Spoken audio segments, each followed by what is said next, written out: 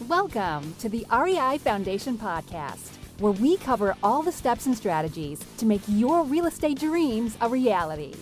Now your hosts, Jason and Peely. Hi, everybody, and welcome again to the REI Foundation Podcast with Jason and Peely. Today, we welcome Trevor Chapman to the REI Foundation. Hey, Trevor. Hey, guys. Thank you for having me. I'm excited for today. Awesome. Thank you for being here. Well, a little more on Trevor here. He's got quite the bio. Trevor Chapman is one of the world's leading digital strategists that builds enterprise value online. Trevor has been profiled on CNBC, Entrepreneur, the Huffington Post, Yahoo, and Money.com, Inc. Wow, just a lot. Complex, Hustle, many more. Wow, Trevor. He's thrown traditional online marketing on his head with the largest disruption since pay-per-click was introduced. Merging door-to-door brick-and-mortar strategy with the internet has brought results unheard of, including an 8-figure offer from Clark Capital in less than a year in business. Got to jump into that. He's now sought to consult for brands who see him as one of the top digital strategists in America. He owns over a dozen of his own e-commerce sites, and Trevor started the Academy of Arbitrage, which I actually just was on the site before. It's quite amazing. Over 400 people have entered e-commerce in the last 6 months under his instruction, and many have made over $1 million in that time. Wow. Even more have many made hundreds of thousands of dollars with zero prior experience building off of Trevor's marketing method, and the vast majority earn more than the average yearly salary in America and replace their jobs. Well, that's what a lot of us are here for real estate. So we look forward to getting that feedback. And he's also founded ecomcon.com, the largest virtual summit in history. Ecomcon is a free event for individuals interested in internet marketing, and it's also the largest event in the industry which has ever occurred. Boom! There you go. That's literally the first time. So I didn't write that. That's the first time I heard it. And I'm just like, whoa, that actually does sound awesome. Good. Like, I did that? Yeah. It's like, who's that? Yeah, exactly. Yeah, who I is that do guy? have you on this other piece of paper. I have actually your beginnings. So I want you to let our listeners know, how do you go from catching 36 salmon every day, gutting them, smoking them, canning them, then riding them to the harbor docks to play your saxophone and sell sand dollars to tourists? How do you go from that to all of that? Yeah. So it's a pretty long and lengthy overnight success story, right?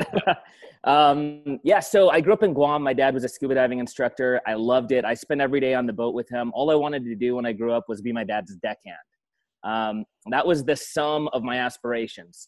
When I was 12, we moved to Alaska, Sitka, Alaska. And, my parents taught me a lot of excellent things, pursue my passions, accrue experiences over things. And then there was a lot of the hard lessons that I learned as well, which in retrospect, I'm grateful for. For instance, going to school with my new school clothes were always the school clothes of my buddies from the prior year. And so I did pretty good of when I was running to never lift my sole up too high so they couldn't see their name written on the bottom of it. And eventually I realized that, it is what it is. I can either spend the rest of, my high school career hiding the fact that, oh, dude, you had that shirt last year. That's crazy. I got the same one. I can go through that, or I can just own the fact that this is what it is.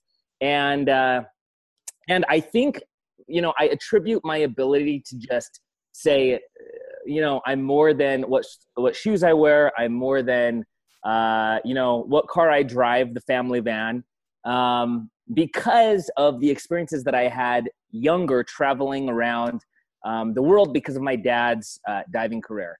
And so I just learned to embrace the fact that, we're a poor family. It wasn't until years later that I realized that not only were we poor, we were like a subsistence family. That story about the salmon, probably 5 years ago or so, I don't know when it was, we were at my wife's family for some holiday, and her sisters had planned something where not a Q&A, but some family thing. And everyone was sharing their least favorite chores growing up. And they were like mowing the lawn, doing the dishes, all this stuff. And I was blown away. I was like, man, I would have given anything to have my worst chore growing up to do the dishes.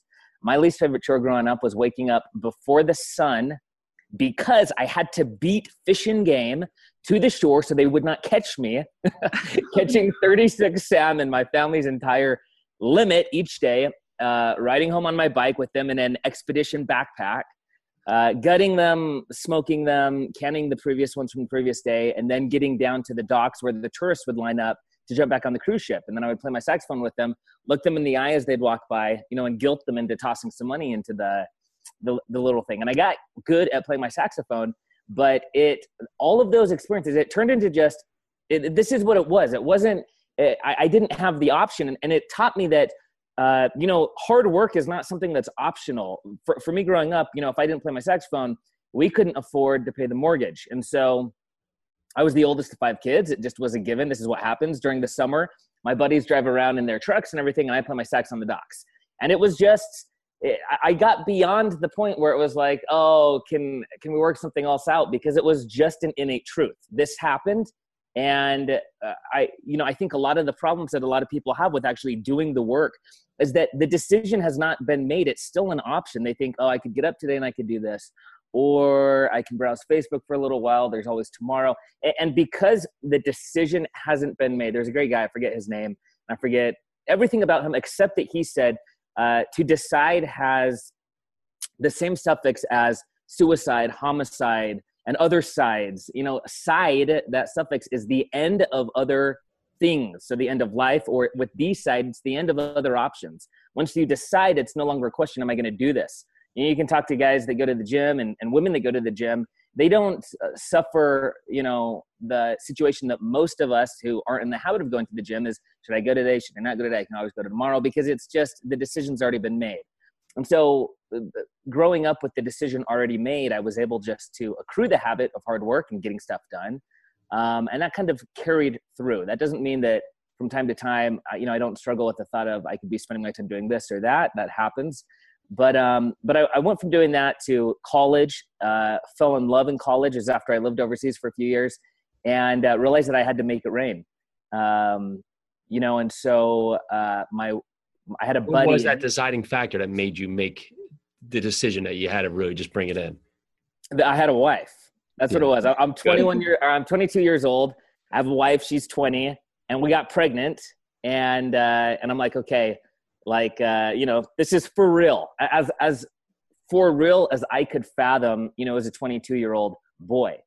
And, well, it's crazy because then again, the decision, you had to decide right then and then that you were going to take your life to where it needed to be. Everything you've said is so amazing, and keep on going. Sorry I interrupted. No problem. Not at all. Keep interrupting. Yeah, that's perfect. So I had a buddy, he said, hey, I sold pest control in California last summer during college. Come out and sell, and you can make, everything that you need to get through. You can basically graduate debt free. And so I said, okay, I went out there, and I killed it that first year. And it wasn't because I had some talent that these guys had been knocking for 3 or 4 years. They were way better than me. If they worked 5 hours, I worked 10 hours. If they worked 6, I worked 12. That was all that was to it. And, and I was determined to be at number one. Why? I don't know. It was just something inside of me that if I'm going to spend my time doing something, then I need to be the best at it. Why? And it wasn't even a thing that I'm better than him. It was an internal concept that, hey, if there is a level of achievement, if I'm spending my time doing this, why would I achieve less than the most that I can achieve? It was a logical game for me. And one thing led to another. I was a really poor student. I got great grades, but I was a poor student. I didn't do well in a situation. I was a broadcast journalism major, and I'd walk in and I thought, how is me memorizing how many properties Ted Turner bought before CNN have any bearing on my degree? On anything. I couldn't comprehend this. And my view was, I'm paying you work for me, professor. I'm paying you to educate me on stuff that I don't know. And that view clashed heavily with the university. They did not like that view. And so, but that was how I saw it. And after starting a handful of businesses, my last semester in school, I eventually became a philosophy major. It was the only subject that when I studied, I felt like I actually improved as a human. My last semester, like many college students, I had a silent protest, and that was that I was not going to graduate, that I was going to be more successful than my professors without a degree, because they consistently told me, dude, you got to get a degree, go work for somebody, all this stuff. And in retrospect, maybe that wasn't the best. I don't know. I'm neutral on the subject. And so I dropped out. And this is after I had a company going for a few years. And it was the beginning of 2008. And I was expecting to have the best summer of our lives. I mean, we had 40 sales reps, 3 branches, California, Arizona, Florida. We killed it the summer previous. I mean, this was, I just come off the best summer of my life where, I had a team of 100 guys, and the team that I directly oversaw produced, $4 million in brand new contracts. The team overall just killed it. And so this was the year. This was my breakout year. And everything went wrong that year. Like absolutely everything went wrong. And I could not comprehend, because to me, people were saying the economy is being affected and all this stuff. But it didn't register. It was kind of that distortion field where whatever's happening outside is outside of my immediate space. And in retrospect, I see that, yeah, the economy played a role in it. But to me, I couldn't understand that. And so it was a very fascinating time for me individually regarding just personal growth, because nothing I did worked. Lost 40,000 customers, went to basically like having nothing. Like anything that we had that we could sell, we sold so that we could pay the bills. I made sure I paid all my guys whatever they were owed. And then it basically came to a head in a period of a couple days where my wife's birthday came up, and we'd been married, I don't know how many, 3 years or something at this point. And each year I had taken her on some trip, and each year it got bigger and bigger. And this year I was like, man, I got like $20. Literally, that's all I have. And so I bought her chinchilla. And at the pet store, they're like, what cage do you want? And I was like, man, I want a cardboard box, because I don't have any money for a cage. And going home with the chinchilla in a cardboard box, giving that to her. That night I laid on the bed, and my plan literally, because I had to make a plan, and it was, okay, I'm going to go get 2 shifts at Walmart, because that's what I can do. That's my ability. That it had affected me to that degree that was my plan. So let's touch a little bit on that, because you rode this roller coaster throughout your entire life growing up, where you were just almost accepted what you had, and then you make this huge roller coaster transition where you ride way up this wave, and then you come back down now, and you're set on going back to Walmart. How did you first find the way to really just make that escalate in that huge transition? You were driven, but driven to work for somebody and driven to take on to your own business is a whole another capacity. What was that one step that you said, I'm just going to do this for myself? Well, I only worked for someone that first summer. When I went out there that first summer and worked for somebody else, and I said, okay, I made this amount of money. That means they probably made 10, 20 times this. And as I started to dig into the numbers, I was like, wow, they did.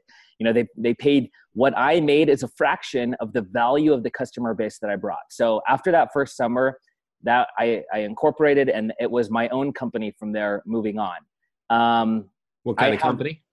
It started as a marketing company, and then it turned into a pest control company. So we marketed for other pest control companies, and then we brought it all under the roof as I understood the industry better. So a door-to-door service-based company with RMR, so that I knew what money was going to be coming in, month out, no hit and quit, one and done type of sales. And so it's hard for me to, establish what transpired internally. Early on, I think a lot of it was just a desire to avoid pain. And I experienced more pain by having a boss than I did from, the stresses of just being my own boss. And that first summer, I was an independent contractor. So technically I didn't have a boss, but it still wasn't my company. It still wasn't my customer base, et cetera. Does that answer? Yeah, 100%. So it's that Tony Robbins, either going away from pain or going towards pleasure kind of mentality on that. And so you go down this roller coaster, 2008, you're at this point, you're ready to go to Walmart. Why do you stop, and where do you go from there? So Walmart was like I had just, everything I tried failed. And I had never experienced this before in my life. Prior, anything I did succeeded. It wasn't hard, whether it was academically, I didn't have to try to get great grades. Athletically, I didn't have to try to, be in the top tier. There was no real, it didn't require a lot of effort. And that was bad for me. That was bad. That was something that set me back many years believing that I only had to put forth a fraction of the effort to achieve optimal results. And so I try to help my kids avoid that situation. I think that oftentimes, based on the school system and just public programs, there's such a discrepancy in where they set the bar. And so if you've got someone that works just slightly harder, they extremely exceed the bar, and that creates a mentality of I can literally put forth a fraction of the effort and be at the top of whatever it is, my class or my team, whatever the case may be. And especially in Alaska, there was not a lot of competition. And so so the Walmart thing came about because everything I did failed. And it was like, man, if I go out and I knock doors today, I'm not going to get sales. Like I've lost my mojo. It was a last resort. I didn't go work for Walmart, but that was my plan. And what happened was I sat there and, I would go out and have these moments of meditative release. I don't even know how to describe it, but I would go out in Florida. We lived near Clearwater. I would go out to the beach. I would sit there and I had this idea just kind of ruminating in the back of my head. And it was, look, the things aren't working right now. So what am I good at? I can recruit guys and share a vision. So while my plan was to go to Walmart, this was roaming through the back of my head. And I thought, how can I recruit college guys and do this? Well, I'm going to, and the plan just kind of created itself. I'm going to get, Greyhound buses from the 1970s because they're retro and they look cool. I'm going to put shag carpets and ceilings all over them. I'm going to throw TVs in there. I'm going to create basically this viral thing, or this, I guess viral isn't the word. I'm going to create a physical space where when I drive by a college campus, the guys will be like, wow, I want to be a part of that. I'll bring them inside and then I'll get them to sign up to sell during the summer. And then I'll sell these sales reps to companies that need to create sales because everyone's losing customers. Called up a buddy. I pitched him on the idea. I told him buy in for 10 grand, which he did. So I went from preparing to go to Walmart to having 10 grand, sent to my account. And we went from there out to California, bought a bus. I relentlessly pursued Lovesac until eventually they said, give this guy whatever he wants because he will not stop calling the CEO. That's great. I love the maniacal laugh. Yeah. And so I got, I don't know, $50,000. In fact, here's one of the Sactional couches. I still have this from back then. It's a good reminder to me. This is like a $20,000 setup right here that they just gave me because I was like, you guys need to sponsor this bus. It's going to get you all this stuff and everything. Eventually we had 2 buses. This is before really YouTube. This is before annotations online. I had a guy that created software where we would recruit these guys, in these buses because they were like these surf buses with these massive wraps. Like I said, shag ceilings, TVs with Halo tournaments and everything like that. We'd pull up and college guys wanted to just hang out in there. And then they'd be like, dude, what do you guys do? I'd pitch them on selling during the summer, how much money they could make. The second bus would pull up and it was a training bus. We had 15 different sections for them to sit down. And basically I developed this software with my partner at the time. We isolated there are only 13 objections if you're selling pest control. There's no more than 13. So if you can master these 13, then if the customer can be sold, they will be sold. And it was called Train My Reps. And so we created this entire training program that ended in a final test, which was like a choose your own adventure portal, basically, where they would see a guy knock a door, customer would answer, and then based on what the customer said, the video would pause, and they had a series of responses, and it would time their response. They could choose a response, and they could start to get the sale, start to lose the sale, almost. It was dynamic in nature. And because I could go to these companies and say, here are the sales reps. Now, unlike everyone else who's recruiting, who just says, hey, we're going to have 30 bodies show up. You have a peg leg and an eye patch. You're in, man. Like that's what it was. I said, you've got data now on these reps and where their strong points are, where their weak points are, what they need to work on. Can they not close? Can they not describe the service? And we went, and that next summer, I got the largest pest control company on the planet who, hadn't been using door-to-door for like a decade to sign We made like $500,000 that year. It was big. And that was kind of like my comeback. Where and we love that because ideally, even for our show, we focus a lot on real estate, but a lot of us, we're meeting with sellers. We're constantly out there meeting with sellers, and the rejection is part of the process. But how to know how you can help that rejection, because the rejection may not be no, they don't want to sell, or they don't like you, or they don't like the prices. Maybe they don't understand the process, and so that's why we thought it was really, really important to speak to you, Trevor, just for that one part right there is just noticing the rejection and how can you help the situation. So go ahead. Pivoting is critical. Correct. Yeah. Like you have to pivot. So let me fast forward, because I think this will be really applicable to your audience. So fast forward many years, I got into security, commercial security, sold a couple companies, brought the Iron Dome over from Israel into the United States, and eventually landed in solar.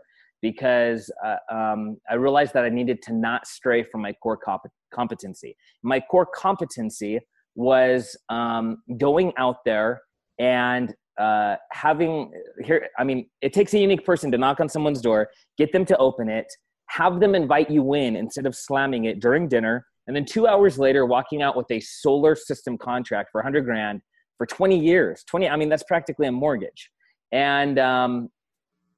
And that type of sale, so that's the front end of the system. The back end is this. Our competition was Solar City, that Elon Musk now owns, and he was an investor prior. Solar City spent $3 billion, and they made $1.5 billion. And they're the most valuable solar company, residential solar company on the planet. Now, small business, we can't do that. If we spend $1 and make 50 cents back, that's called going bankrupt. For every dollar we spend, we need to make $5, $10, $100 back. We just simply don't have the luxury of burning cash. And so creating a small business in the same industry where all the other players were bank funded, all the other players have massive investments behind them, where they could wait 30 years to be profitable, just wasn't an option. And so this is the part that's going to be pertinent to your audience. This is November, so this is 2016, beginning of 2017. And we're in 5 states, headquartered out of Utah, where I'm at right now. And I'm walking through my marketing department, and they said, we need more money. And I have a problem with that, because they spend money, they're not making any money. And it goes back to what I just talked about. Every dollar we spend somehow needs to ultimately be bringing money back in through all departments, accounting, legal, doesn't matter. It needs to be revenue generating activities. And even if it takes a few generations or a few degrees from the actual activity, ultimately it needs to bring revenue, my philosophy. And I'm like, well, tell me why you need more money and why you're not making money. And they say SEO, PPC, SEM, blah, blah, blah. And it dawns on me. You guys are engaging in query-based marketing. You're engaging in search-based marketing. You're waiting for somebody to want what we have. Now, if you wait for them to want what we have, we engage against Solar City. We engage in a race to the bottom. If we all want toothbrushes, we jump on Amazon, you type in toothbrush, I type in toothbrush. Displayed are the top 10. Likely we will both choose the highest quality toothbrush at the lowest price. Now for the toothbrush vendors, they're fighting over pennies now. And it's really hard to operate as a small business on a penny profit or just a micro profit. Whereas if we go and I don't realize I want a toothbrush, and they proposition me a toothbrush, they now can sell that toothbrush to me at whatever perceived value they can effectively illustrate. I will be happy to buy the Hoover vacuum for $1,000 because instead of wanting one and doing my research online, some dude knocked on my door, showed me how awesome it was. I'm shocked and thrilled and can't believe there's so much dirt in my carpet. Bam, $1,000, happy to do it. But I do a little bit of research and I'm going to realize that no, there's other options online. I can get the same quality for $100. I don't know how much. But so seeing what they wanted, seeing why they wanted the money, I said there's got to be a way to go door to door online or screen to screen, how we go door to door in the real world. Watched YouTube videos for about a week, learned everything I could on e-commerce, set up a site, broke $1 million in 90 days, 2 million 90 days later, and said, okay, I've been in door to door for 12 years and my passion for this is really low. And I'm now, after all these years, in a position where I'm always careful when I talk about this because I think at the wrong time, it is incorrect advice. When 2008 happened and everything's falling apart, I turned and I said to one of my guys, I said, hey, I'm just not passionate about pest control. that was a cop out for me to say, that was a cop out. Of course I wasn't passionate about pest control, and this was me saying, hey, we need to engage in something else because I'm not even passionate about this. Why are we wasting our time doing this? And he said, I think you need to be passionate about making money right now. And it hit me as, yes, my obligation as an entrepreneur, as a guy who has a family, as my civic obligation, all of that requires revenue. These are my obligations. And so once I have extra jet fuel to burn, then I'll fly around and do whatever I want to do. But right now there is a need, and that need needs to be met. After the need is met, then I can focus on desires. And so I'm worried to say this prior because I think too often people get caught in the, I want to pursue my passion. I invested $25 in Bitcoin. My new title is entrepreneur, adventurer, all this stuff. And that highlight reel on Instagram of what entrepreneurship is, the second you decide you're an entrepreneur, you're in private jets, beautiful women and champagne all around you. It's just a completely false notion. And so while being passionate about life is absolutely critical, you can go through life and not spend a single day on a laptop on a beach in Fiji and still be absolutely passionate about what you do. And you can do that in Fiji. Once you earn your money, now go pursue your passions. That's what I teach my kids because I got caught in the jumping from passion to passion thing for the first 5 years of being an entrepreneur. Yeah, and you cannot succeed when you do that. And that's huge. And so let's fast forward to today and where you're at. We've seen you transform a lot. If someone walks up to you and says, Trevor, tell me, what do you do? What do you say? Yeah, I mean, I'm a digital strategy, like entrepreneur online. Like it's all based online. This is why. And I think for real estate investment, this is the direction that everybody should go. When my door-to-door buddies say, dude, what are you doing? I say to them, imagine if you recorded your perfect pitch ever. Like they can't say no to it. You cloned yourself 1,000,000 times. And then you only knocked on the doors where people were home. You knew that they were qualified. You knew that they would likely buy. And you caught them in a moment where nothing else is distracting them.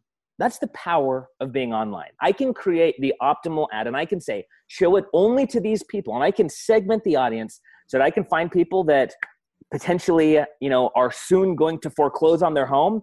Like, potentially in some of your audience's instances, what they look for. And then I can give them a message on the most intimate device of their lives in the most intimate location, in their house, in a moment where they can click on it. Now, it's not as easy as that because you're competing with their friend feed and, YouTube videos, but that's the power of online marketing. It took $100 million 5 years prior when Target was doing this, segmenting audiences, sending out personalized messages to, and they got all kinds of flack for it. You and I don't have $100 million to waste on developers creating this technology. It's been built. You can use it for free, except for the cost of your ads actually showing to people. There's not even a monthly charge to use it. Facebook gives you the ability to isolate audiences of buyers that are ready right now for no dollars whatsoever. And you're able to target them day in, day out. And instead of there may be some guys that, knock on people's doors and say, hey, I buy homes that are about to foreclose. You can only knock on one door at a time. The amount of doors you can reach in a day, 5, 10, I don't know, based on how far you're driving, you can hit 1 million potential foreclosures in a single hour if you've got the ability. That's the power of online marketing. Now, second, and then I'm like, shut up. The funny thing is I've had like 10 questions filter through my head and then you answer them. No, you answer them like directly after. So I'm just like, I'm just going to let them talk. Yeah. It's awesome. So let me backtrack. So for our audience, what you're saying is that, a lot of us do direct mail marketing. We send out postcards, we go online, figure out where to send these postcards to, we send them out, and then we either go there or send our acquisitions managers there. They knock on the door, I make an appointment, they knock on the door, and they have a chat, and maybe it turns into a contract. So what you're saying is, instead of doing that, you can actually, if you have the knowledge and you have the correct pitch, you can actually go online and hit like 1 million people at once. Mm-hmm. Maybe even like 1,000 would be more than a lot of people are doing. And you can drive traffic that way. Yeah, I'm saying you record on video with your iPhone. Too many people find way too many reasons to not do it. Wait till I have the perfect lighting. Do it right now. I mean, I'm sitting on the ground right now, you know, like this is not podcast appropriate stuff, but this is what we got to do. Perfect. You know, right now. Yeah. And so, you know, you don't wait till everything is perfect. You grab your iPhone and you take 10 tries to get the best pitch possible. You throw it on a landing page. There's software that makes this super easy. ClickFunnels is what I would recommend for my buddy Russell. You throw it on a landing page. You say your pitch. You make sure that it is what you would say on the door. If you knocked on their door, hit their pain points, solve the solution for them, have them click a button to give you their email, you know, their phone number, all this stuff. There's a lot. You can get really fancy here, but start super basic. Collect these leads and then potentially make them even qualify themselves. The best marketers are the ones that have an offer, pull back, and then these customers are like, no, I need to talk to you. I'll pay you $100 to schedule an appointment with you right now. You know, if it doesn't work, you'll refund me. Like those are quality leads, as opposed to knocking on the same door, you know, every day for 10 days straight because this is the one. I know, honey, I knocked on the door and I know they're gonna be home tomorrow. This is the one. Yeah. Like that doesn't work. You know, that's false hope. And this is a much smarter way to do it. So the work still has to be done. You know, this isn't a shortcut to avoid the work. This is just a much better way to do it. And it allows you to duplicate your efforts infinitely, as many times as you want in whatever geographic region that you want. And then that data is highly valuable. The data that you're collecting on the customers, because you can use that for multiple things following that. I mean, you get 100 people who have foreclosed, you know, they're trying to figure out what to do next. You take half hour and create a few videos about what people who have foreclosed in the past did to get back on their feet. You throw it on a little membership site, again, use ClickFunnels. And then you only target those 100 people on Facebook and by email. Need to get back on your feet, just foreclosed your home. Here's my 5-step process that has worked for so and so. Yours for only $25 a month or whatever. And now you're taking those same people and you're creating alternate revenue streams. Some of them are successful. Like there's an infinite number of things that you can do to roll forward. You take that money, put it into more real estate. But it's the power of being online. And I want to. So let me ask you this, just not to get so far. So I've heard of the ClickFunnels platform. We haven't used the platform. Ideally, so we launch on there, we create a membership site, we put up great videos with great content, hopefully helping people with their needs. And then will that help us target through Facebook? With linking that to Facebook? Or tell us the step for us who don't know where we're at and maybe can barely turn the computer on. So I'll just tell you what I would do if I was in your spot. I would start first with contribution-based marketing. I would simply, instead of immediately trying to buy their house, I would start with solving their pain point, which is they might have to sell soon. They don't know yet. They might have to sell. So I would create some sort of product, video-based, super basic. I mean, in your kitchen, does not matter, because the content is what's important. Where you are telling them might be foreclosing soon, here are the 5 things that will help you avoid foreclosure. And if you do have to foreclose, the one way to do it to maximize your exit. And then you hit homeowners and you hit, you know, where their revenue is. So I don't know, maybe some people get after the $1 million foreclosures. Some go after the $100,000 foreclosures. You can segment all that out. You hit it in your audience. You do that. It's a free opt-in. You're giving away this information for absolutely free. You're not charging for this. This is just your best information for free. Now that you have that relationship with them and you have this group of audience, this is cheap. You can get these leads for 5-10 cents each. I mean, how can you do that by knocking on their doors? Because especially if you knock on their door and your pitch is to buy their home, you know, I mean, they don't want to do that. They don't want to foreclose. So you're giving them ways to not foreclose, but if you have to, this is how you make your most money. And because you've now developed that, they already know your face, they know you, you're who they're going to think of. You know, not the sign with the caveman on the side of the road that says we buy ugly houses. This is who they're going to think. And you've given that, you've contributed to them. So now you're an authority figure. Now you've got all them. You take that audience and you create a custom audience in Facebook. All this you can Google, you know, it's out there. Now, only to that group, you send your next pitch, which is I'll take your house off your hands, and I'll give you access, once I take it off, to the 10 things that I have noticed, that I have observed other people who have had foreclosed, or if I foreclosed, what I did when I foreclosed to get back on my feet. And so sell it. You're going to sell it to somebody. Sell it to me, because I'm going to give you all this extra information to help you succeed after you foreclose. And they're going to go to you. And they may shop around a little bit, but probably not. We shop around when we are not in desperation mode. When we are in desperation mode, we seek immediate pain relief. And the largest pain relief is getting rid of the house and knowing what to do next. And if you provide that pain relief, they will go to you. That's what I would do. And then you take it one step further and you create a lookalike audience. So Facebook will use a regression model, and they'll say, these people, these 1,000 people, of these leads have these things in common. So who else has these things in common? They create that audience.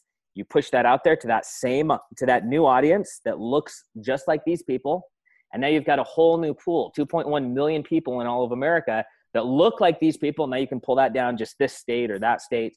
Like, you can really automate this to the point where, I see people who have no experience online, who just know something online, but are like me. Like, I'm the caveman on the billboard right now. So for this point, I'm like, okay, how does the caveman off the billboard come down and do all this in the computer and say, I can't do that? This might be a good segue about, some of the processes you have in place, but how do we do it? So here's what it comes down to. Again, this is my belief. Reduce all the friction, and all the friction we create ourselves. Your version 2 of your videos, your version 2 of the site design, your version 2 of everything will be better than version 1. So don't worry about it. You will eventually have the perfect design. You will have the perfect video. You will not say so much, but right now, not important. Right now, it's just important to get out there. So you just record. I will give you an example. When I launched my first course, this is how you do it. I jumped on my Facebook feed and I said, hey, launching a course. If you guys are interested, join here. I didn't know if anyone was going to be interested. I had no clue. I just had a basic concept, how I broke $1 million in 90 days online with no prior experience. I did a webinar. I said, this is what's going to be in it. There were 66 people on it. This is what's going to be in it. I'm going to sell it for many thousands, but since it's not created yet, I'll sell it for $1,000.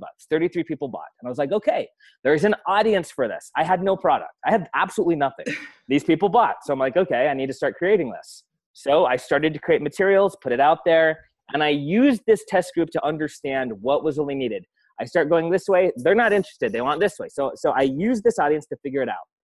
Boom, done. I create 25% of it, enough where I have people who are now making $10,000, $20,000, $30,000 a day online. That's enough. There's a lot more things I can do to package it and make it even better, but that's sufficient for right now. So then I go online. I throw out some of their results. Reading the chapter, teaching the course and then never taking the course, but just reading one chapter ahead, like the Catch Me If You Can model. Exactly. Yeah. It's just like that.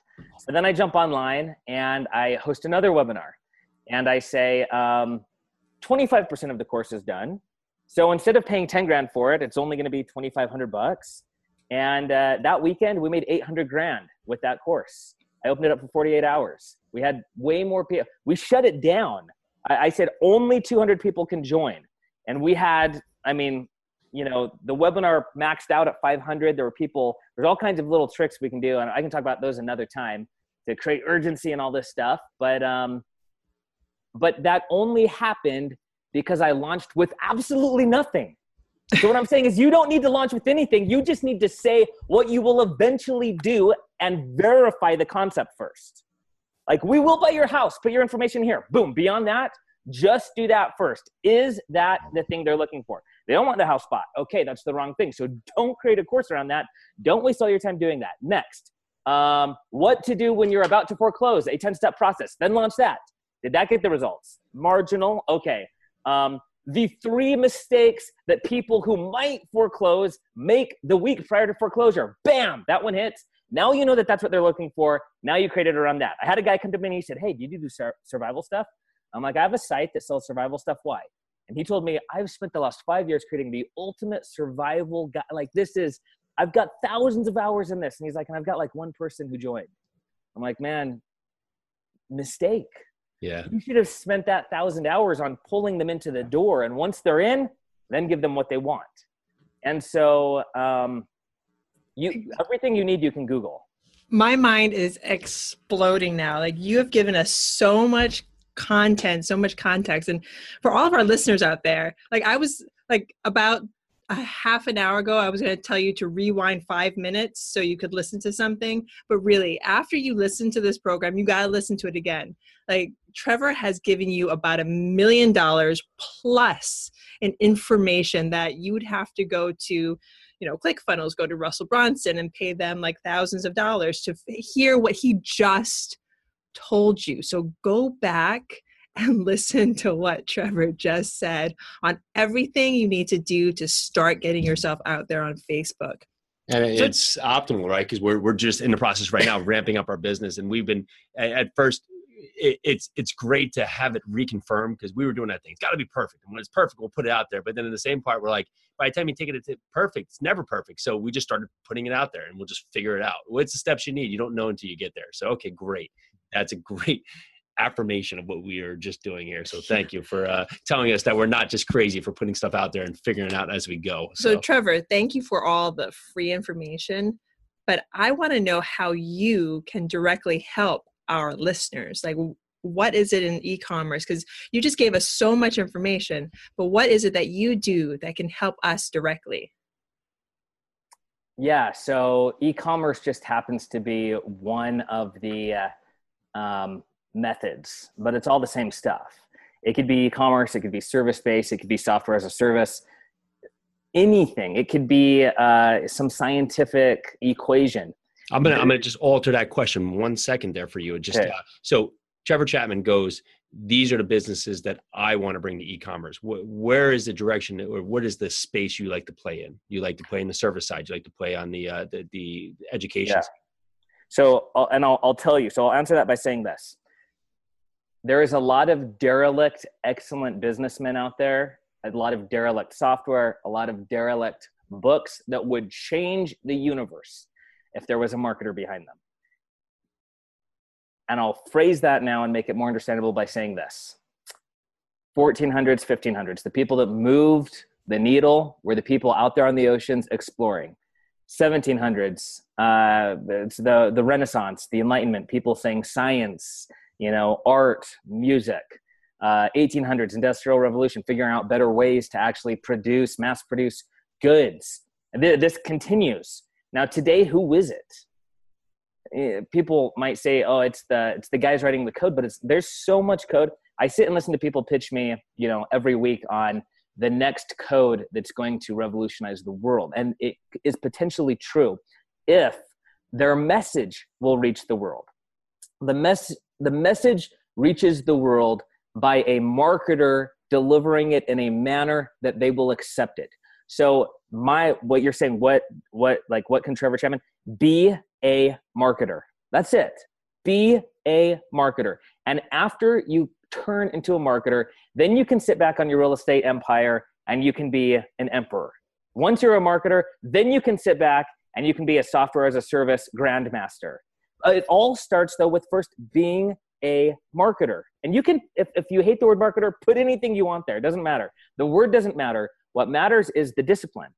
And that discipline is the same discipline that we all have, and that is persuading someone who does not understand or agree currently to understand and agree after the conversation with you. And that conversation does not take place face-to-face. That conversation takes place online because it's the most effective medium. Think about this.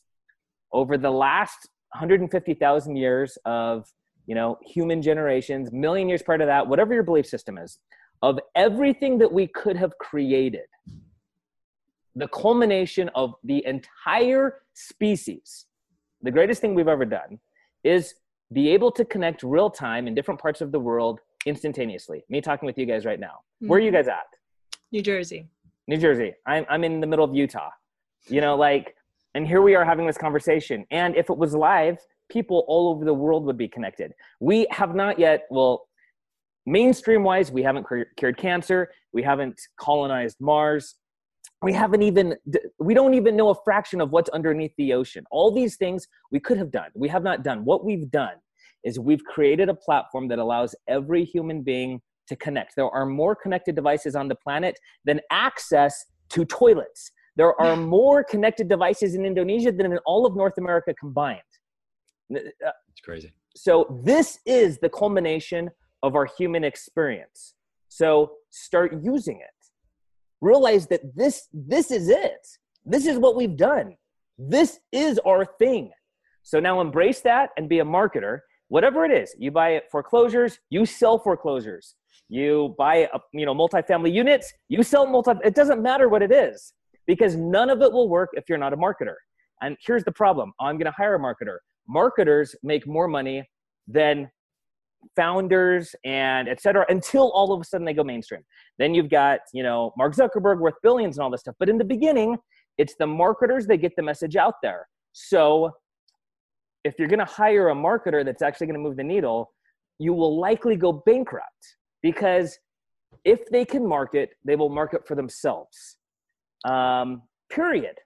And so the effective marketer is the one that says, you want me to market for you? The only way I'll do that is if you pay me $150,000 a month and blah, blah, blah, blah, blah. That's crazy. But that's because they can do it for themselves. Here's the great thing. There is no secret. You can do it for yourself, and you can get as good or better than them if you simply decide. That's all it takes. And a whole bunch of failures online, which is fine because you can iterate like this online. And the same amount of time to figure out a right message online, you can do that in a single day. On the doors, that's going to take you 100, 200 doors. How many weeks will that take to kind of hone that message, knocking to someone, or even over the phone? My first day online, I set up a shop that was selling like artwork and clothing and stuff like that. I realized in 24 hours that this was not going to work. 24 hours. Because I had enough visitors where I said, okay, they're not buying this. I was not profitable my first day. Day 2, I completely pivoted. Completely the other direction. Same audience, different direction. Bam, profitable day number 2. Day 14, first $10,000 day. I couldn't do that unless I was online, unless I had that data. So amazing. Be a marketer. That's the thing. Just in all this, as we begin to wrap up here, taking this for the listeners out there into a real estate phase, you some of us, we like to sit back. We're so worried to put ourselves out there. But if you're listening to Trevor's word, this is the most connected ability you have, is to really just put your word out there. And with so much noise that you see online right now, it can be lost very easily. Give us one thing that you see that can help you stand out, just for a person who maybe is a little scared to put their content out there and, feel worried about being mocked, feel worried about just messing up. Give them one piece that they can feel confident about putting something out there that's going to stand out within all the noise. Yeah, I'll give you a connected piece. If you're authentic, it will work. This is the advice I give everybody. Tailor your message to yourself. So whether it's e-commerce, whether it's service-based, whatever. I'll use the e-commerce example right now, okay? And tailor this to real estate. Find a product that you would buy, not who you think this mom would buy or that grandfather. What would you buy? Price it at a price point you would pay for it if you're in a buying mood, the highest price point, and then target yourself online. What did you read? What did you like? What shows did you watch when you were 20? Target the 20-year-old version of yourself. Now, when you were 30, you read, watched, and liked different things. Target the 30-year-old person of yourself. When you're 60, you will read, watch, and like different things. Target the 60-year-old person of yourself. Because if you scratch your own itch, you will undoubtedly scratch others' itches as well. Birds of a feather flock together. And you are not so unique that you utterly and completely don't relate to other humans on the planet. There are millions of people that are like you, and you can access them on Facebook. So scratch your own itch and do it authentically. If you jump out there and you're like, I'm the real estate investor, blah, blah, like no one's going to listen to that, You're not going to be Tai Lopez and succeed. Like that's just simply not going to happen. So authentically deliver your message, target yourself to make it really easy, because targeting is a skill set that you have to learn. And if you're trying to target what you think someone else will buy and you've never walked in their shoes, it's really hard to do that. And then eventually they'll say, oh, this whole internet thing doesn't work. I'm too old, blah, blah, blah. So make it simple. So basically you're just saying walk in your own shoes and figure out what you would do, because it's not original, and you don't have to be original. Just get out there and put whatever's on your mind out there and sell it. It's so amazingly simple. I love it. So let me just say this one thing if possible, because I know that we have to wrap up and everything, but this is really powerful. So I met with Indonesia's largest tech fund manager and one of Indonesia's few US dollar billionaires this last week. And I was presenting at their mastermind, and they said to me, there is a 3 to 5 year land grab in Indonesia. He said, in the US, you're living in the future. What you use every day now, we will be using in Indonesia in a few years. So all we do is we watch what you're doing. We do it here. We see what didn't work for you. We don't do that stuff. We do what works here. Now, having said that, it's interesting because I've been saying prior to that there's a land grab in the US, which I still feel is we're not in a gold rush online. We're in the most formative stages of this continent has just been colonized. If you will simply walk west, you can claim the best land, beachfront Malibu property that you want, and you won't have to wait for 250 years for the value of that property to increase. It will increase the moment you take it if you raise a flag and you say Malibu. And so right now online, you have an opportunity in this moment to land grab. The gold rush will be shortly after. The ability to sell the property will be shortly after that. So right now you need to land grab, and you land grab by just doing. Kim Kardashian, Donald Trump, they were the reality TV era. They made it because of reality TV. Fast forward a little to YouTube. Casey Neistat, Lindsey Sterling, all these people who in reality TV would not have made it. The platform was so young that anybody that would just produce content made it. Example, and I don't know if you are familiar with YouTube or anything, but the guys that started Maker Studios, he started by dancing around in a unitard or whatever it's called on YouTube. I mean, I see that as an absolute embarrassment. I would not do that personally. He did it. He was the only guy who was producing daily vlogs, boring as could be, but people wanted to watch. We have this voyeuristic tendency. He goes and he creates Maker Studios, valued at $1 billion. He has less talent than you do, I promise.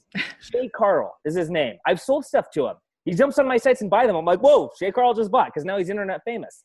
He lacks talent. He does. But he did it. That's the difference. He actually went out and got his message out there. Just bought a ski resort in Idaho. What? How? Because he could not do that in the real business world because he took advantage of the land grab. And there is still a land grab. It is very early. Podcast example. What you guys are doing right now. Perfect example. For anybody out there, create a message. Doesn't matter if it's yours uniquely or not, but if you're authentic and you get just your 1,000 true fans, done. Love it. Absolutely inspired. And we have to have you back where we can run through a case study, because this has been incredible. So 3 quick fire questions and we'll let you go. And thank you so much for your time. What are some words that you live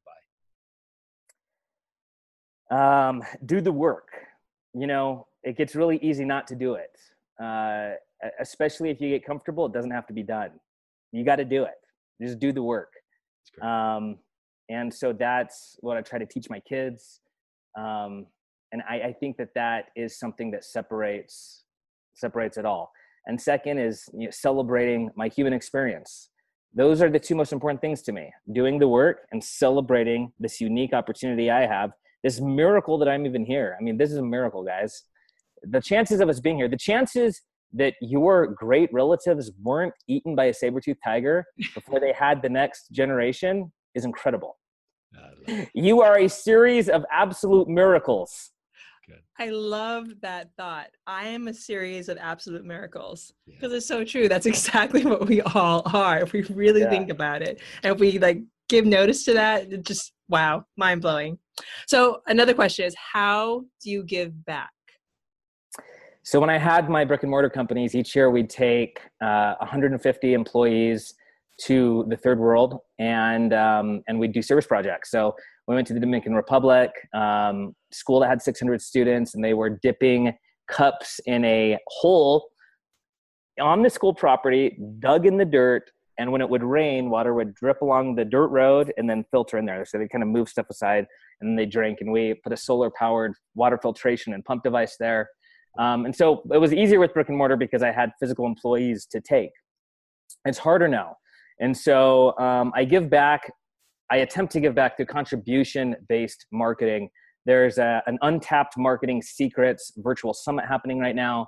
I presented at that. That's in a few days. I presented at that and gave them all of EcomCon for free. You know, if you buy everything that happened at EcomCon, that's like $2,000 or whatever.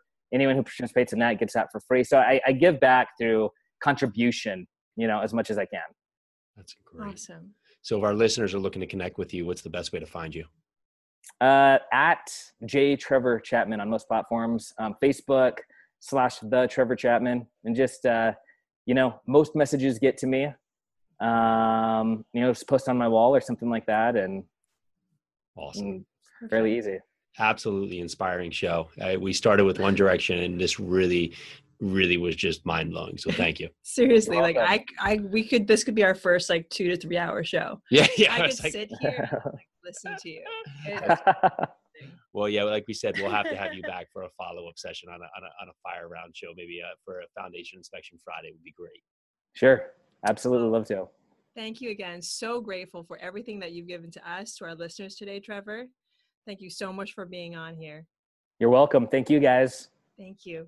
So this is the REI Foundation podcast with Jason and Peely. Thank you again to Trevor Chapman, and thank you to you all for listening and being on today with us. We're so grateful. Have a great day. Bye now.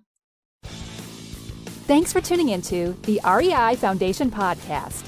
Check back next time for more awesome tips and strategies to launch your new you in real estate.